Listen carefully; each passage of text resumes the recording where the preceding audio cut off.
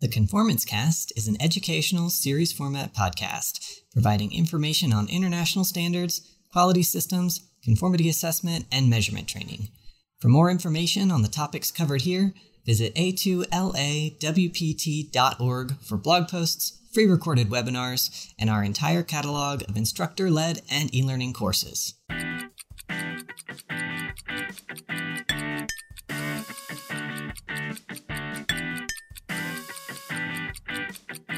Welcome to the Conformance Cast, a podcast by A2LA Workplace Training. I'm your host, Evan Hodges, and for this, our very first series, I'm joined by Mr. Rob Kanacki of A2LA. How are you? Hey, Evan, I'm doing well. Thank you for having me today. Sure. Can you tell us a little bit about what you do at A2LA? Sure. I am the accreditation manager for the calibration program here at A2LA, so I'm mainly responsible for overseeing the staff that supports our accreditation program for calibration and the day-to-day management of that. I have been told by, someone whose authority I trust that you're known as Mr. Awesome. Is that true? Yes, that's true. I mean, and I have the nameplate on my door to, verify that is accurate. 'Cause you can't just buy those anywhere, Yeah, you can't just... special. Yeah, you can't just have those made. You got to show some credentials. So that's right. There was a ceremony and everything. It was very official. Well, I'm glad to know that we, have somebody who knows what they're talking about. Mm-hmm. So this podcast is going to be presented in a series format. So we'll spend a few episodes at a time talking about a specific subject with an expert. And then for the next series after that, we'll talk about a different subject with a different expert and so on and so forth. So you can tune in for the things that are relevant to your organization or to your industry, or you can listen to it all straight through and absorb a ton of information on a ton of different subjects. This series is on the top 10 deficiencies cited for ISO IEC 17025. That's the 2017 version specifically. 17025 is, of course, the international standard for testing and calibration laboratories. And since many of our classes are specific to calibration and metrology and to this very standard, we thought this would be a great topic to talk about for the first ever A2LA Workplace Training podcast series. But before we kind of dive into the really crunchy stuff, the clauses, I wanted to get a little bit of background info. So, Rob, how did you get this data in the first place? Where does this come from? How do we know that these are the top 10 deficiencies cited for 17025? Well, something that's always been of interest to our customers are, what deficiencies, what types of things are you finding during assessments? So when we developed the database, we wanted to ensure that we captured the clauses and the sections of the standard that were specific to the deficiency that was being cited. So when the database was developed, we programmed that into the infrastructure so we can very easily capture and monitor exactly how many deficiencies are being cited to which specific sections of 17025, and then run a report to give us a summary of that data. Cool. So why is this sort of information relevant to labs? Who would access this, and what would they be gaining out of it by knowing this information? So whether you're a laboratory that is looking to apply for accreditation, if you're currently accredited, the information is useful because it kind of demonstrates common pitfalls or areas of noncompliance that potentially you could avoid if you knew about. It's like trying to avoid stepping on the rake and getting smacked in the forehead as you navigate, the accreditation field. So that's kind of probably the people who would be interested in knowing this information. Yeah, it's the stuff that tends to trip people up, basically. Generally, yeah. Yeah. Do you find that there's any kind of pattern for what clauses tend to produce a lot of deficiencies? What is there a common theme throughout all 10 of these that you think is relevant for people to be aware of? Well, I think that a commonality amongst most, or maybe even all of them, is if there's a high probability of human error, then, people will make a mistake, right? It's just, I'm not perfect. Nobody's perfect. So there are a lot of clauses that have some administrative type responsibilities for staff to just kind of have to remember to do things, to document things, to update documents. And we get busy, we get behind on things, and sometimes those things slip through the cracks. So that's one thing that I would say is common amongst a lot of these clauses. So I'm sure we'll get into this when we go over the clauses individually also, but are there any major differences? This is the 2017 version, like I said. We're only pulling data from the 2017 version for this conversation. Are there any differences between the 2005 version and the 2017 version, which is now ubiquitous for everyone? Yeah, so one area that I would say has been a common challenge for especially calibration is the documentation of decision rules and communication of that to your customers. That goes along with in the contract review process, and then also reporting requirements that we do talk about a little bit later on. So that is something that was not necessarily new to the 2017 standard, but was greatly expanded upon in the 2017 standard, as well as proficiency testing and interlaboratory activities to maintain the quality of your results.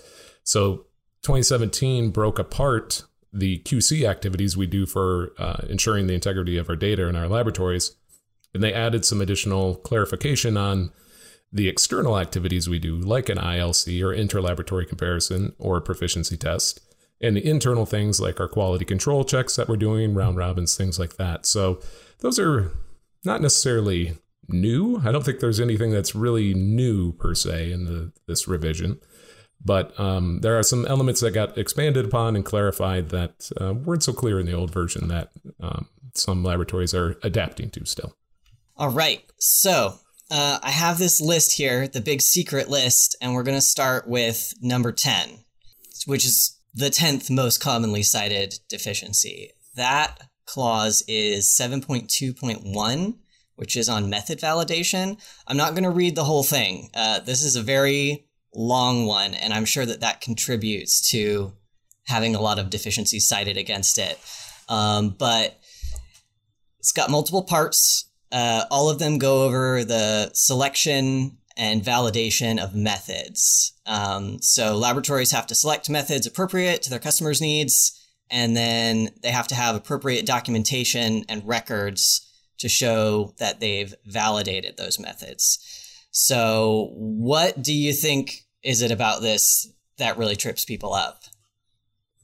Well, first I have a question for you, Evan. Mm-hmm.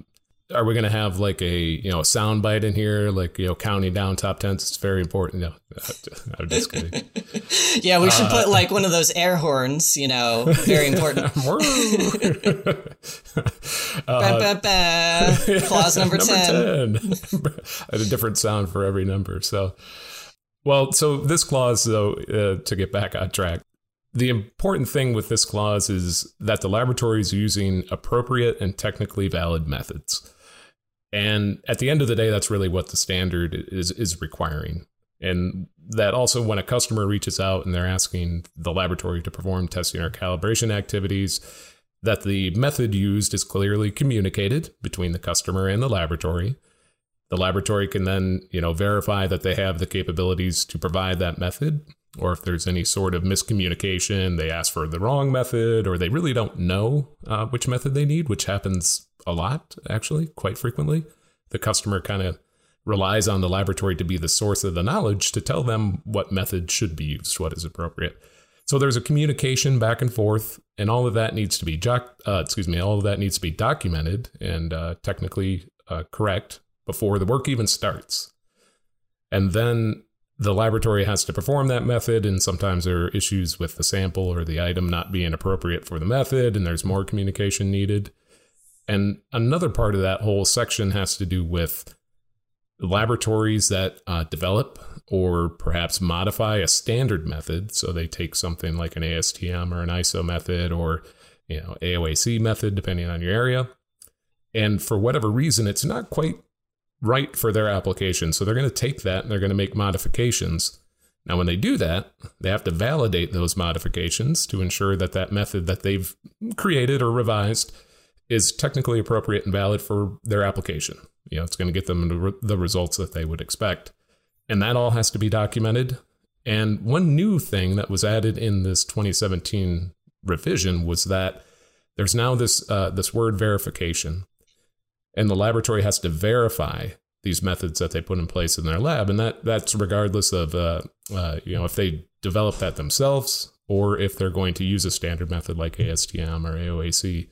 So they have to not only, take a standard method, but they have to go ahead and then ensure that they can actually implement and run that method correctly in their laboratory before they just start doing that testing or calibration activity. So there's a lot of documentation, a lot of very important requirements because this is the integrity of the data and the methods that we use. So the standard has a lot of requirements in this section, and I think that's one of the reasons you see it in our top 10 list. I imagine the word appropriate and like the appropriateness of the method is subjective to a certain extent, which causes some ambiguity. Do you find that to be the case? Yeah, it can be challenging depending on the industry you're in as well. In the calibration world, which is the world I live in for the most part, there aren't a lot of standard methods. A lot of the methods for calibration are based on manufacturer specifications or instruction manuals, I should say. Perhaps some old military methods and things of that nature. So there can be some discussion about if you took a method that was really meant for something like a 3.5-digit multimeter that was manufactured 20 years ago, and you want to try to use that for maybe a 5.5-digit multimeter today, a lot has changed since the past 20 years. So thank is goodness. That method really appropriate? yeah, exactly. Yeah, some for good, some for bad. But so there's some discussion on, is this method really appropriate? And then the laboratory has to, of course, then verify that it indeed is. So you can run into some challenges and discussions, but really it's about demonstrating that the method you've selected is indeed appropriate. And if you're doing this verification, you should have that evidence to show it is appropriate. I think that's a theme that carries through a lot of these as far as like the documentation and being able to not only do the correct thing, but prove that you're doing the correct thing. I think that comes up a lot. So with that, we're going to move on to number 9, the 9th most cited deficiency, which is 8.8. That's internal auditing. Comparatively, this is a much shorter section, but clearly it's still an issue for people. Do you know exactly what the deal is with this? Why do people have such a hard time with it, do you think? Well, I think a lot of it comes down to time and resources to do an appropriate internal audit. Even here at HOLA, we recently just did our internal audit, and it takes a lot of time, a lot of planning. We had, I think, 8 members on our internal audit team to cover all the schemes that we had, and trying to coordinate that and meet your schedules that you've set for yourself can be very challenging. With the new version of this standard, they did relax some of the requirements a bit from the 2005 version. They took more of a risk-based approach. So the laboratory has a bit more flexibility in what they're going to audit and when, but they still have to have a program in place. And where I've seen most struggles is that they've set up a program that would meet the intent of the standard, and they just kind of fall short on the follow through of actually implementing their own program. They get delays, you get busy, things fall behind, and that's okay. But again, you have to ensure that you're documenting if you're going to extend some of these audit intervals or things like that, make adjustments. If you've written yourself into a corner with your procedure and your frequency, then you're going to cause yourself an issue with not meeting your own program that you've established for yourself. Consistency is key in all things in life. Very true. And I'm sure that the documentation, like I said, comes into this a lot as well. There's a lot resting on documentation here. Yeah, and that's the thing. You have to be able to show what you've audited, when you audited it, and how you went about selecting the areas that you audited, because that risk-based approach is really now, okay, we're not going to say you got to show me a checkbox for every clause every time you do an audit, but you got to be able to show me how you went about selecting what you've audited and why you did that, and your risk-based process for how you've gone about developing that. So it's one of those things where it's great you have more freedom, but then you have to also document how you go about it so you can demonstrate that you're actually meeting the standard. Yeah, I'm sure that does cause as many problems as it solves, in that having a set of instructions eliminates a certain amount of freedom, which is nice in some cases. So, yep, definitely. All right. I think that's a good point to wrap up this episode. Like I said, this is a series podcast. So in the very next episode, we're going to get into the next couple of deficiencies that are on this top 10 list. Thank you so much for listening. You should definitely subscribe if you're interested in hearing the next podcast in this series, also because it helps our visibility. So thank you again for listening, and we will see you soon. Thank you for listening to the Conformance Cast by A2LA Workplace Training. A2LA Workplace Training provides high-quality training and consulting services for laboratories of all kinds throughout the world. Find us online at a2lawpt.org or follow us on LinkedIn, Twitter, and Facebook by searching for A2LA Workplace Training.